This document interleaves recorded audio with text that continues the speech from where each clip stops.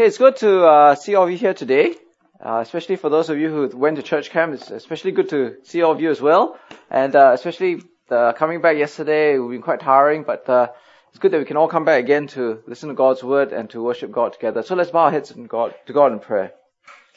Dear Father, as we come before you today, truly we want to pray that you and ask you that you will help us to understand the place of violence and warfare in your word, and how to respond to accusations of the violence or the perception of violence that comes from religion, especially Christianity. And we pray for all these things in the name of Jesus Christ. Amen. Now I mix around with some non-Christians very regularly, and the thing that they always seem to taunt me with is, religion is the cause of violence. And it's not just a cause of violence, but the chief cause of violence in the world. And not just today, but in history.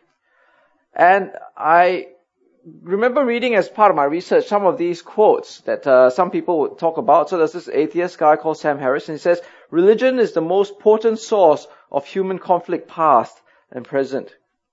And many people make the case against Christianity. And they say, the Crusades slaughtered millions in the name of Jesus. The Inquisition brought torture and murder of millions more. After Martin Luther, Christians did bloody battle against other Christians for another 3 centuries. Now today's sermon, I want to ask the question, is that really true? Is that the reality? Is it really true that religion is the cause of violence? Right? Are we to believe that Christianity is the cause of violence in history and the death of millions of people? And I think that basically if you are to ask the non-believer, why do they believe this to be true? Because if you go to talk to some cab driver in London, or you walk around in America and you talk to people, this is one of the common perceptions that they have of religion and Christianity. And what they will say is, what about the Crusades? What about the Inquisition? And what about what the Old Testament says about violence and war? So let's look first at the issue of the Crusades. Now, this author, James Carroll, calls the Crusades a set of world historical crimes whose trail of violence scars the earth and human memory even to this day.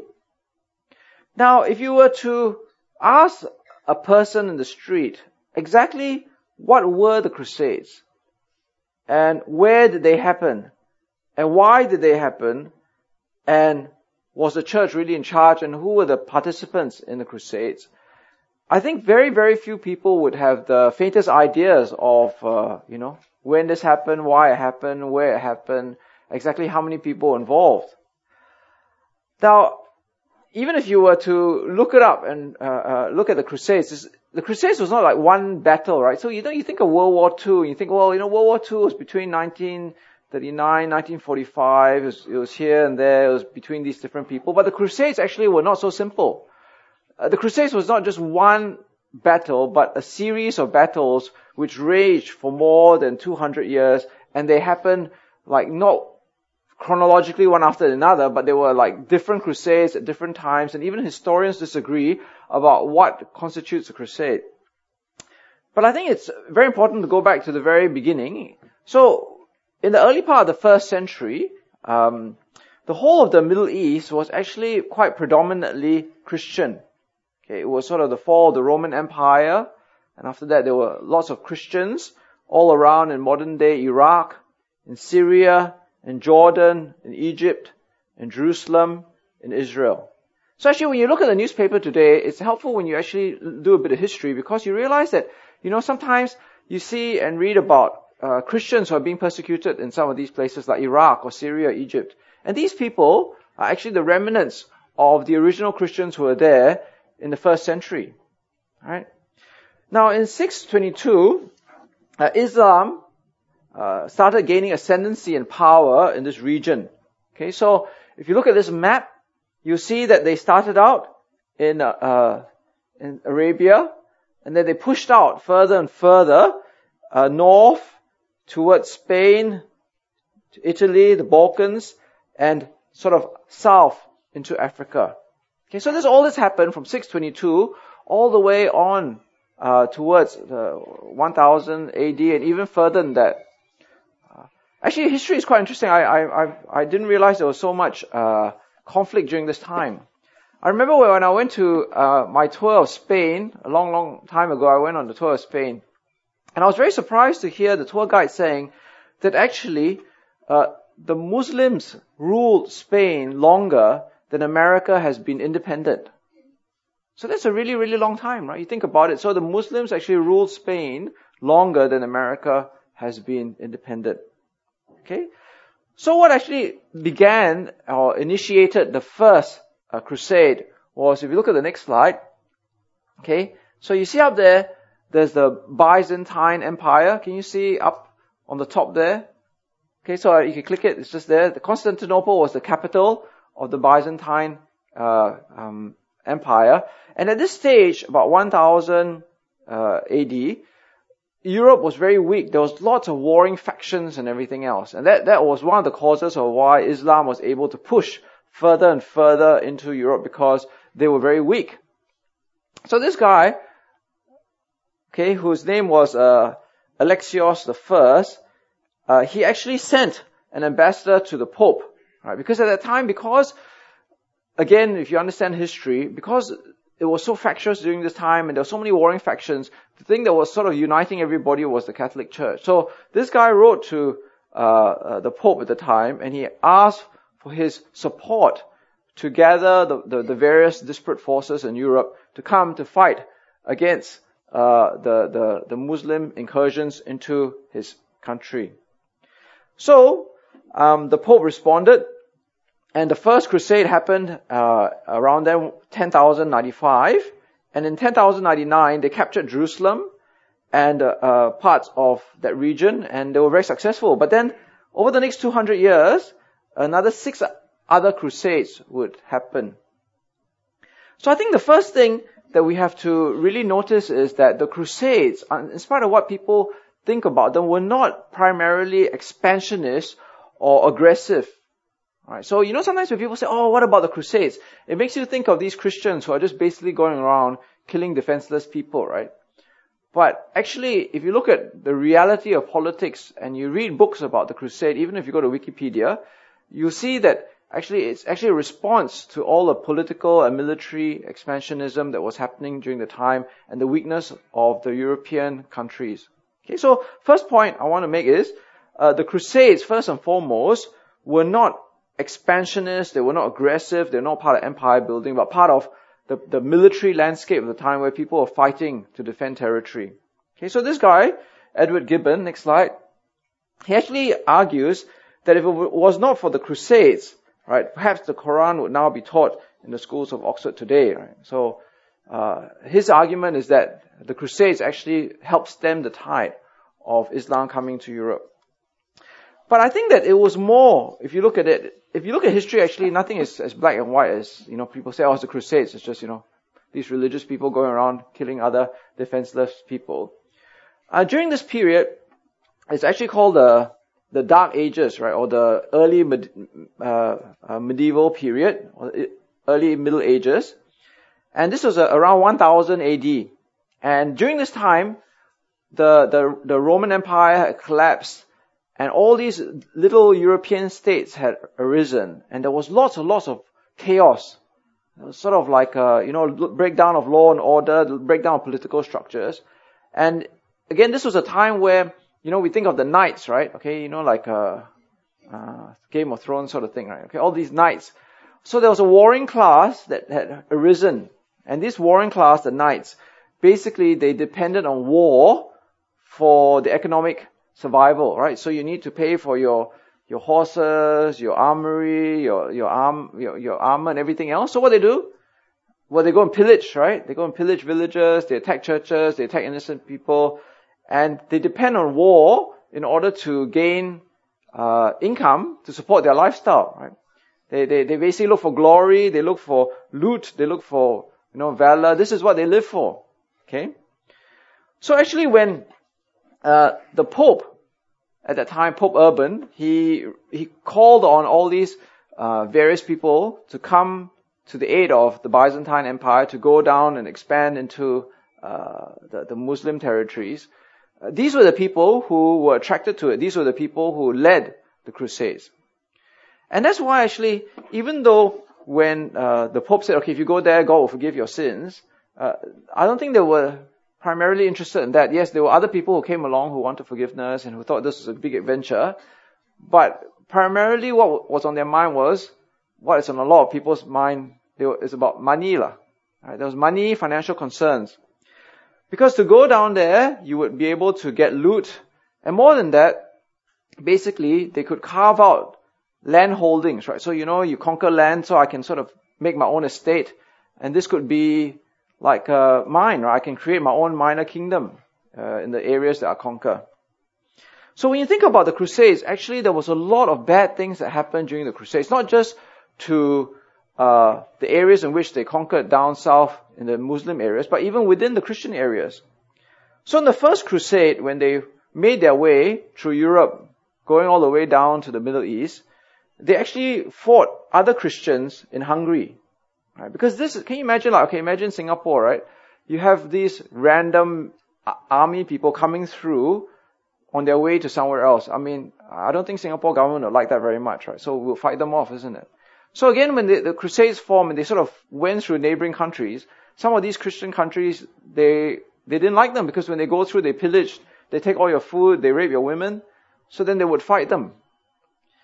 And then obviously, because of the people who made up the Crusades, they killed a lot of Jews as they made their way around to go down to the Middle East. And this is where, I guess, the Crusades also got a very bad reputation because it was, I guess, a reflection of the anti-Semitism that was happening. And because during this time, the Jews were gaining a lot of economic power, there was a lot of resentment, and many Jews in many German cities were actually killed by these crusaders.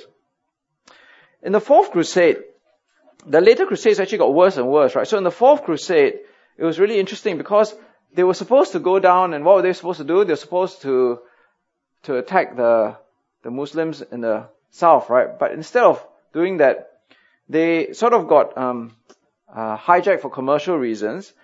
And the merchants of Venice, Venice, right, was like the big merchant capital at the time. They got them to attack their rivals in the port of Zara. You know Zara, the fashion chain, right? Okay. So it's a Spanish port. So the merchants of Venice actually paid the crusaders, said, okay, look, since you're on your way down to attack these people, why don't you attack our commercial rivals in Zara instead? Okay. And while you're at it, some other Byzantine king got them to attack Constantinople as well. Right? So you can sort of see that the Crusaders, they are not really driven by religious reasons, but they were driven a lot by commercial reasons, right? So, it's like, okay, you want us to attack Zara? Alright, we'll do it for you. You want us to attack Constantinople? We'll attack it for you as well. Right? So these are real historical events. You can look it up in the internet. And the last crusade, which is the Sixth Crusade, was actually led by this guy, King Frederick, who was actually excommunicated by the Pope and actually had no support from the church at all. Okay, so when people say that, the Crusades is not just one event or one war or one army, but it was a whole series of sort of armed struggles in the 200-year period. And a lot of it was actually driven by financial and monetary purposes. Right? It's not just, I believe in God, therefore I'm going to fight. Now, the other problem was that, again, it wasn't just purely religious, but political. You see, when Pope Urban in 1095 called everybody to let's go and fight and support the Byzantine Empire, he wasn't doing it just because, he was, yes, there was an element where he wanted to defend the Christians who were being persecuted, so to speak. But a lot of it was because of a struggle between the church and all these these smaller nation states. Okay? Because actually 10 years before Pope Urban II called for the First Crusade, there was another pope called Pope Gregory VII who wanted to excommunicate another king, and that king actually came and invaded Italy and kicked him out, right? So during this period, there was lots and lots of fighting between the church and the states. So what the Crusades actually were, to a certain degree, was a desire for power. See, because if I can call on people to go and fight on my behalf, and I can control them to a certain degree, then I'm powerful, right? So when the Pope calls for all these military fighting knights to come and fight for them, and they fight for him instead of the states in which they live in, then in a sense, the church has more power than the states, isn't it? So this historian said, the political struggle for power between the popes and emperors would inform the religiously inspired violence of the crusading period. Both sides were competing for political supremacy in Europe, and that meant gaining the monopoly on violence.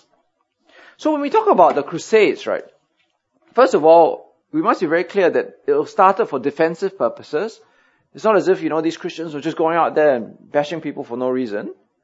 The second one was that it wasn't so much for religious reasons, but it was also motivated for monetary and financial reasons. Okay, if you go and look it up, it was very interesting, right? Because when the Byzantine Empire called the Crusaders to go down, they said, okay, when you go and conquer all these people, we make you sign this document that whatever you conquer is actually ours, right?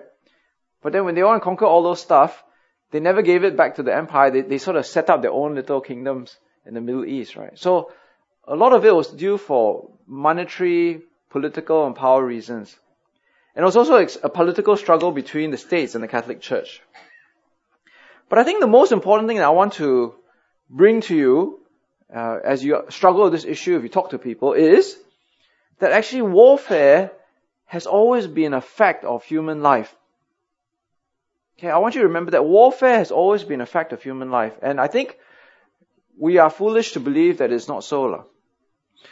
So I was reading some books on history of war, and they said that, the earliest cities in history, they found walls. Okay? And these cities have walls not to protect them from animals or anything, but they have walls to protect them from other human beings. Right? So the earliest human settlements, the cities, they always have walls to protect them from other humans. And that's because humans have been fighting one another since the creation of cities, since the creation of people coming together. And the thing is, together with the formation of cities and wars and protection, is the fact that in almost every society, every civilization will invoke their own gods to justify political power, military power, and war. So I remember this very, very shocking statement someone wrote, right? They said, when people say religion is responsible for more war, more suffering, and more oppression than any other human institution, people really have to ask the question, more than what? Right? Because the modern secular state that we live in, or we think of nation states today, only came into existence between the 17th and 18th century. So before the 17th, 18th century, every state, particularly in the West, was associated with a divine mandate. There was a state religion, a state god, there was a divine mandate for rule. Whether you lived in the Middle East, whether you live in the West, whether you live in Asia, they always had a national religion or a god, right? And that was always invoked in terms of to legitimize political power and to legitimize war. So when you think of, religion is responsible for all wars, well, to a certain degree, before the coming of, the French Revolution or the American Revolution, everything before that, people used to invoke religion and God in order to go to war. Right? So it's something that would be alien for people living many years ago to say that there was no God. Right? Everybody believed in a God. Every country believed in their own national God.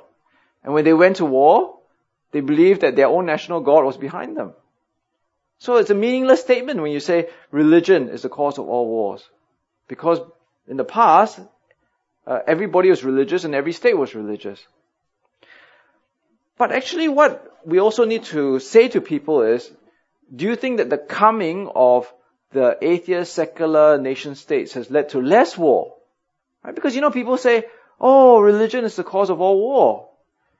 So then you're saying now that if we have no religion, like John Lennon, right? If we have no religion, no God, nobody will fight.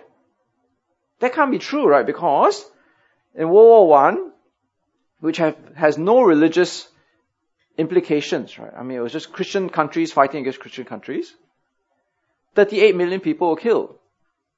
In World War II, again, there was no religious significance in any of the fighting. 50 million to 80 million people were killed. Okay, Stalin, who was an atheist, communist, was responsible for 20 million deaths.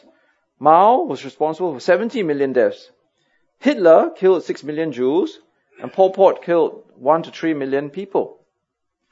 Now, people estimate that the Crusades, right, the Inquisition, the witch burnings, probably killed only about 200,000 people. Even if you extrapolate it based on population increase, that's equivalent to only 1 million people. So that means that Christianity as a religion was responsible for 1 million people killed in a 500-year period, whereas the secular states of today, or the secular wars of today, are responsible for over 100 million deaths in 1 century. Right? Not 1 century, in 5 decades, sorry. Right. So in 50 years, 100 million people have died without any religious implications. So just a secular states going to war. Secular modern nation states go to war. Whereas when people say, oh, look at the Crusades, right? Well, that's like a drop in the ocean. Right? Looking at like 1 million people compared to 100 million people. And this is like over 200 to 300 years compared to 5 decades of secular nation states going to war. So there's a book that was written. Oh, you can't see it very well. I got this from the net. But it's called The Encyclopedia of Wars, where these authors survey 1,800 conflicts. And what they found is that less than 10% of the 1,800 conflicts that they've surveyed have religious components to it. Okay, so you look at the graph. That's quite helpful. Right, so you can see that the non-religious wars actually far, far outweigh religious wars. And this atheist guy said this. Actually, if you go to the internet, there's an interesting thing done by the BBC, and it's called God and War. Okay, if you Google it, you can find it, BBC God and War, where they actually audit the last 3,500 years of war, and they try to find out how much of it had a religious motivation. Right? So even by the BBC standard, they found that more than 60% had no religious motivation, and less than 7% earned a rating greater than 7. That means like full-scale religious war, right? So there was very little religious motivation in the internecine Russian-Chinese conflicts or the world wars responsible for the history's most lethal century of international bloodshed. So I think what I want to encourage you is when people say to you, oh, what about the Crusades, right? What about the Crusades? You should really ask them, what about the Crusades, right? Okay, it's like, it happened over the span of 200, 300, 400 years. Less than 200,000 people killed. It was defensive. It was political. It was monetary. But what about World War I? What about World War II? What about Stalin? What about Mao? What about Pol Pot? What about Hitler? If you want to talk about religious and Christianity killing people, what about secular atheist nation states which go to war and kill one another? Now, another thing that people often say to you is, oh, what about the Inquisitions, The Inquisitions saw how cruel, I guess the Christian churches, they went around killing people. Actually, if you go to the internet, if you put Inquisitions and you put images, right, you have all these terrible tortures and everything coming out, right? So people get the idea that the church exists to just torture people. Now, the Inquisition actually took place mainly in Spain, okay, and across Europe, France, and Portugal. Oh, no, I need to give you this quote, right? So, okay, wait. So this quote, people believe that millions of people were killed by the Inquisition. Millions of people were tortured by the Inquisition, right? Okay? You can actually go to the internet. There are actually these famous actors, Hollywood actors who make all these quotes or so, but I thought I better not put them there. But people believe, millions of people were persecuted and tortured under the Inquisition. But that's not really true. Okay, first of all, the Inquisition was not to persecute Jewish people. Okay, that's a myth. People sometimes think, the Inquisition, they used the Inquisition to persecute Jewish people. But that's not true. Actually, the Inquisition was formed to persecute Christians who held views which were deemed heretical. Okay, so it was not about Jews. If anything, it was about Jews who had become Christians, okay, especially in Spain. Okay, there's another part of history you have to read out about it. But for Jews that had become Christians, they were subject to the Inquisition. In fact, the Grand Inquisitor of Spain himself, this guy called Thomas de Torquemada, he was actually part Jewish.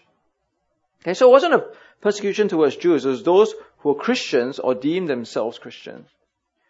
And apparently the most common penance was fasting or like community service. Okay, so it wasn't as if, once you're taken in for Inquisition, it's like going to the Siberian labor camp, that's it for you, right? Most people just have fasting or community service. So historians say that between 1,500 and 4,000 people were killed in the Inquisition. Okay, 1,500 to 4,000 people. And the period of the Inquisition lasted 350 years. And it was in mainly France, Portugal, and Spain. Right? So, you think about it, 4,000 people over 350 years in what would be mostly Central Europe. Now, it is tragic that people were killed for their beliefs, right or wrong in a Christian sense. But how does this compare to how atheist people persecute people? Stalin, right? And Mao and Hitler, they killed millions of people in decades. Right? When you consider that Pol Pot killed 2 million people in 4 years, what's 4,000 people in 350 years? Right? So if people come and say to you, hey, what about the Inquisition, right? You should ask them exactly how many people did the Inquisition kill? And how long did it take?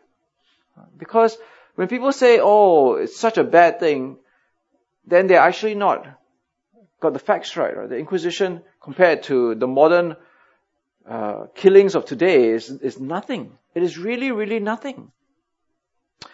Now, the last thing that troubles people, and this is where I think we need to concentrate a bit more because it's not just history, is what the Bible says about war. Okay, because when people read the Bible, they say, hey, how come God is such a cruel God? When He asked His people to go into His promised land, He asked them to wipe out all the people, the women, the children, even the animals. Right, so in Deuteronomy chapter 7, okay, so when the Lord your God brings you into the land you're entering to possess and drives out before you many nations, the Hittites, the Girgashites, the Amorites, the Canaanites, the Perizzites, the Hivites, the Jebusites, 7 nations larger and stronger than you, and when the Lord your God has delivered them over to you, and you've defeated them, then you must destroy them totally. Make no treaty with them, and show them no mercy. Again, in Deuteronomy chapter 20, however, in the cities of the nations the Lord is giving you as inheritance, do not leave anything alive, anything that breathes. Completely destroy them. The Hittites, the Amorites, the Canaanites, the Perizzites, the Hivites, the Jebusites, as the Lord your God has commanded you. Now, these are very, very clear instructions of God to His people as they enter the promised land, and people are very troubled by them. They say, how can God be so bloodthirsty? Right? This is like genocide, like when people kill a specific race. And this is indeed what God's people did when they first entered into the land. So the first city in the promised land that they conquered was Jericho, right? So what happened in Jericho? Well, in Jericho it says, now Jericho was tightly shut up because of the Israelites, and no one went out and no one came in. Then the Lord said to Joshua, see, I have delivered Jericho into your hands along with its king and its fighting men. So when the trumpet sounded, the people shouted, and the sound of the trumpet, when the people gave a loud shout, the wall collapsed, and everyone charged straight in, and they took the city. And they devoted the city to the Lord and destroyed with the sword everything in it, men and women, young and old, cattle, sheep, and donkeys. Okay, so that was the first city. The second city that the Israelites conquered was the city of Ai. And what happened in Ai? Okay, then the Lord said to Joshua, do not be afraid. Do not be discouraged. Take the whole army with you and go up and attack Ai. For I've delivered into your hands the king of Ai, his people, his city, and his land. You shall do to Ai and its king as you did to Jericho and its king, except that you may carry off their plunder and livestock for you, set an ambush behind the city. So when Israel had finished killing all the men of Ai in the fields and the desert where they had chased them, and when every one of them had been put to the sword, all the Israelites returned to Ai and killed those who were in it. 12,000 men and women fell that day, all the people of Ai. For Joshua did not draw back the hand that held out his javelin until he had destroyed all who lived in Ai. Now, I think that when we went to the book of Joshua, when we went to the book of Deuteronomy, perhaps that doesn't sort of disturb us, because we're sort of doing the narrative. But to the non-Christian, when they read this sort of stuff, they sort of think, how can you believe in such a bloodthirsty God? How can you believe in such a destructive God? What happened to Jesus Christ, What's happening here? They're killing everybody, not just the fighting men, but the women and the children and the animals. This is like a war crime. Right? So how do we respond to these accusations when people say, how can you believe in this sort of God? It's a bloodthirsty God. Right? Well, I think the first thing we have to realize, and I think this is very important, so you have to pay attention, is that God judges people with mass destruction. Right? God is a weapon of mass destruction. All right? He kills people in judgment en masse. And actually, when you read the book of Genesis all the way through to the people in the time of Israel, God does that in judgment of sin. So right at the very beginning, you had Adam and Eve, then Cain turned bad, then his children turned bad. And God was really grieved. Okay, so in Genesis chapter 6, remember when civilization starts coming about, man's wickedness gets worse and worse, right? The Lord sees how great man's wickedness on the earth had become, and every inclination and thoughts of his heart was only evil all the time. The Lord was grieved that he had made man on the earth, and his heart was filled with pain. So the Lord said, I will wipe mankind whom I've created from the face of the earth, men and animals and the creatures that move along the ground, the birds of the air, for I am grieved that I have made them. So from the very beginning in Genesis 6, when God is grieved and judgment comes, he's willing to kill on a massive scale. Okay, so how does he kill? In the very next chapter, right, he brings the great flood and he kills every single living thing on earth, right, except for Noah. But then that doesn't end there. Because in Genesis chapter 19 again, when he sees the wickedness and sin and rebellion of Sodom and Gomorrah, what does he do? He destroys the whole city of Sodom and Gomorrah. Okay, so mass judgment is taking place. And that's the same thing that happens when God's people come into the promised land. Right? When God's people come into the promised land, God is not using water, God is not using sulfur, but God is using His people to bring judgment for the wickedness of the people in the land. So in Deuteronomy chapter 9, this is the reason why we are told that God wants to annihilate and drive out and kill all the people in the promised land. So in verse 1 he says, Hear, O Israel, you are now about to cross the Jordan to go in and dispossess nations greater and stronger than you, with large cities that have walls up to the sky.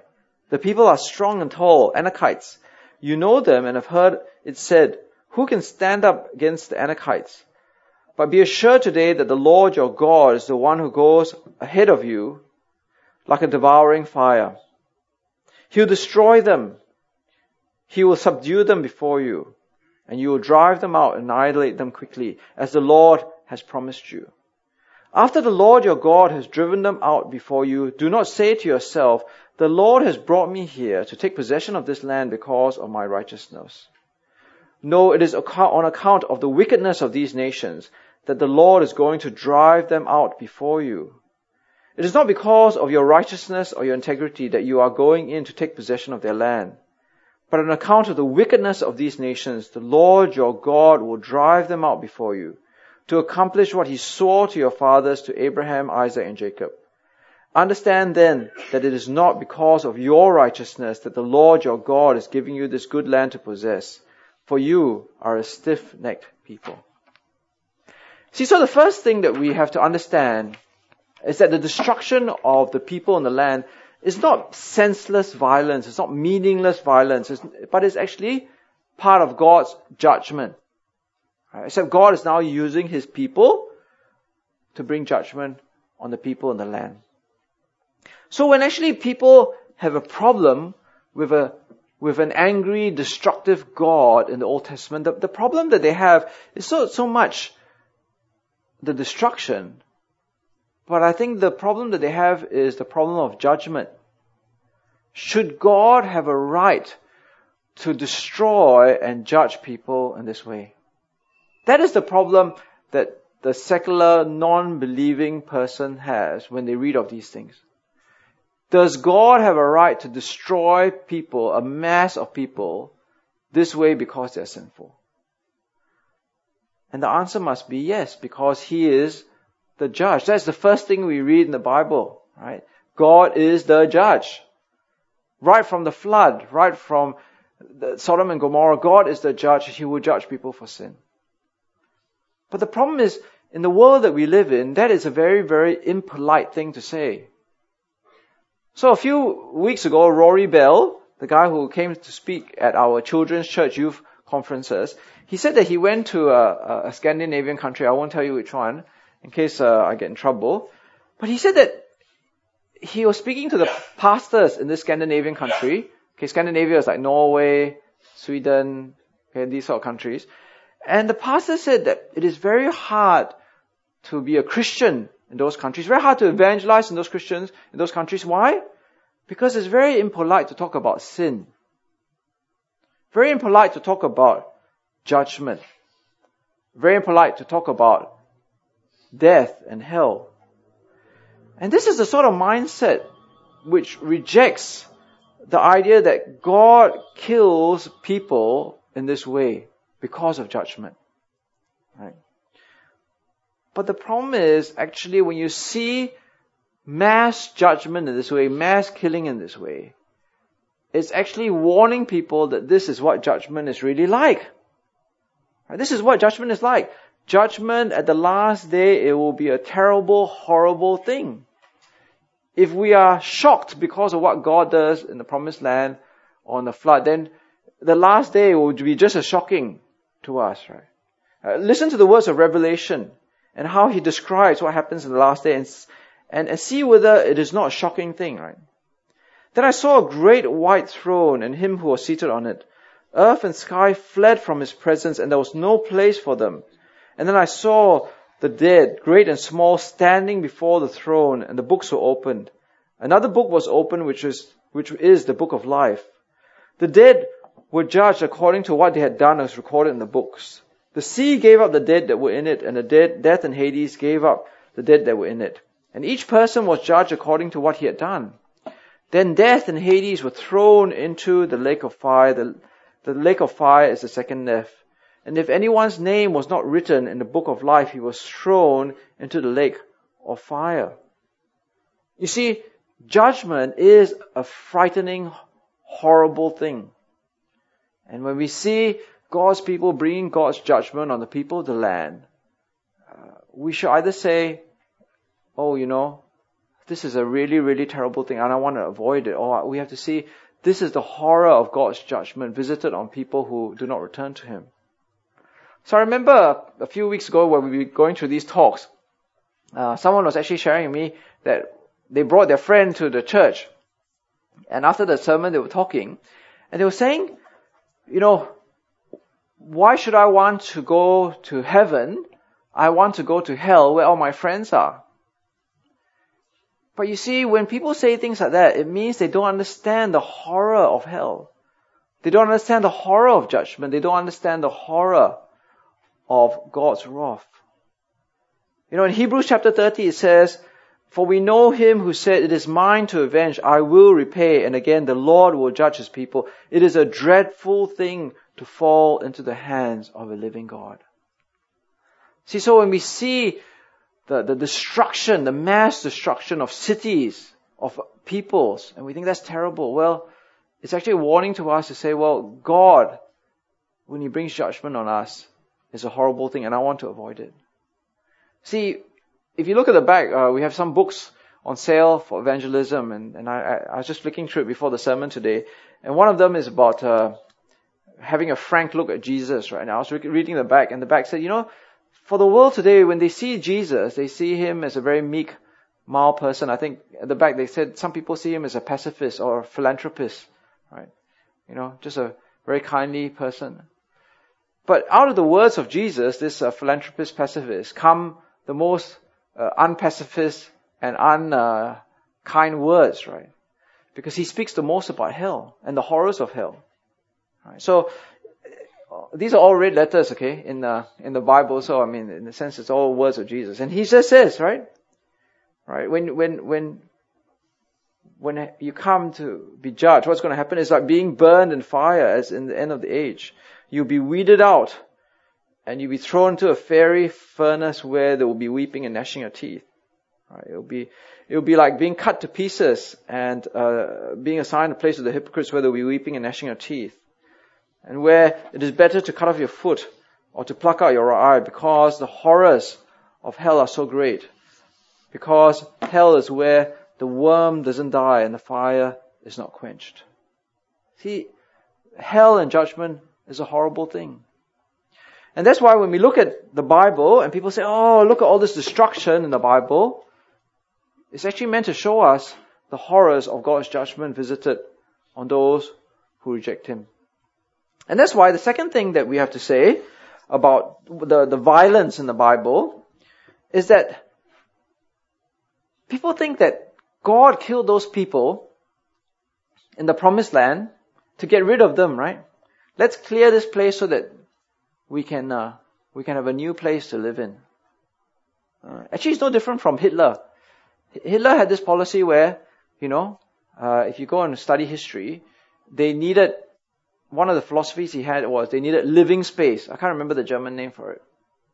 Someone can tell me. They needed living space. So to get living space, what do? You get rid of all the other people living there, and then you can move in, right? So maybe that's what God was doing. The promised land, He was trying to get rid of all these people so that His people could move in, right? But actually, that's not what the Bible says, right? That's not genocide. It's not genocide at all, because actually God applied the very same rules of holiness to the people who moved in. Right? When they moved in, God said to the Israelites, if you follow the lifestyle of the people that you judged, I will judge you too. Excuse me. Because God's people living in God's land under God's law were expected to live under the same rules of the holy God. He would not tolerate in His own people the sins of the people, the original inhabitants. So in Deuteronomy chapter 13, right? And we will think that this is very, very, again, very brutal. Very, I think for the modern man, we just kind of accept what he's saying here. But this is God's standard. Right? If your very own brother, your own son, your own daughter, or the wife you love, or the closest friend secretly entices you, saying, hey, let us go and worship other gods. Gods that neither you nor your fathers have known, gods of the people around you, neither near or far, from one end of the land to the other. Do not yield to him or listen to him. Show him no pity. Do not spare him or shield him. You must certainly put him to death. Imagine your child or your wife or your best friend, right? Your hand must be the first in putting him to death, and then the hands of all the people. Stone him to death because he has tried to turn away from the Lord your God, who brought you out of Egypt, out of the land of slavery. Then all Israel will hear and be afraid, and no one among you will do such an evil thing again. You see, the standard of God's judgment was just as harsh and just as demanding as for the people, his own people, as it was to the previous inhabitants. And that's why, one of the reasons why they had to destroy the people there so thoroughly was because God knew that they would be tempted to wickedness, tempted towards sin, tempted towards rebellion against him. And as we know through the history of God's people, that's exactly what happened. When you go through the book of Judges, you see that because of their failure to obey Deuteronomy 13, the failure to obey God and to exercise judgment on the people there, they actually adopted all the practices of the previous inhabitants there, and they became just as wicked. So in the book of Judges, you have mass killing of innocent people. You have gang rape, homosexual and heterosexual. You have assassinations, you have adultery, you have sexual morality, you have prostitution. And Judges chapter 21 verse 25 ends with these words, right? In those days, Israel had no king. Everyone did as he saw fit. And I think that the author of Judges put this in not to say that they needed a human king, but they recognized no authority in their life. And it was to show that actually by the end of the book of Judges, God's people are no better than the inhabitants before them. They were just as wicked, just as idolatrous, and just as sinful. Now, one very, very helpful thing that I found in this book called Sex and Violence in the Bible was, it said, most sermons in churches have a G rating, right? G rating only. It said, but when you read the Bible, especially the Old Testament, it has an M18 rating. Because the contents and the description are really quite shocking. And it sort of asks the question, why is the Bible so shocking? Why is it so violent? Why is it filled with such violent people? You think of even like the heroes, right? Like Samson, going to take jawbone, knock out all these people and kill them, right? And then go and sleep prostitutes, and then go and cut off people's ears and foreskins and think, why so violent, right? Kind of take some chamomile tea and relax or something, right? Why are they all so violent? Well, I think that the Bible is actually meant to show us the horror of sin. Right? These people, God's own people, have become as wicked, as depraved, as sinful as the original inhabitants, and this is who we really are. This is what humanity is about. Humanity without God is full of lust and violence. This is what we are. And the Bible doesn't show us violence to amuse us. Actually, the word amuse literally means without thinking, right? You watch TV now, you listen to songs, you see media. There is violence everywhere. But this violence is meant to amuse us and to entertain us. But the violence in the Bible is to show us the horror of our own depravity and wickedness. He shared in the book of how someone he knew actually went from a skeptic to a believer because he said that the Bible could not be written by a human because it shows us our humanity too plainly. Right? It actually shows us what we really are, our sinfulness. And it's by realizing how sinful we are, the violence that is inherent within us, the sin that is inherent within us, that the Old Testament actually is trying to show us that we are in need of a Savior, that we cannot save ourselves. So when someone comes up to you and says, why is the Bible so violent? Why is the Old Testament so violent? You should actually answer them and say, because that's what we really are like. This is who we really are when we live without God. When you have people like Stalin or Mao who can kill up to 100 million people, when you can have a modern nation state like Germany who can send 6 million Jews to the gas chamber, right?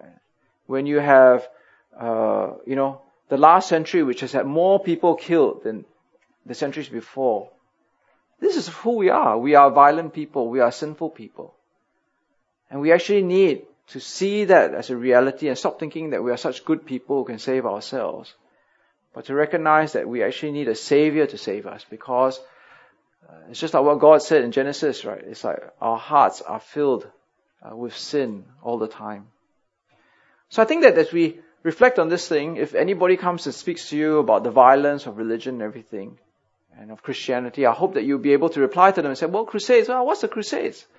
Right? Is it really what you think it is? The Inquisition, is it as bad as you think it is? And point them to the reality of today and say, look at the violence of the secular, non-religious world in the last century and say, well, this is who we really are.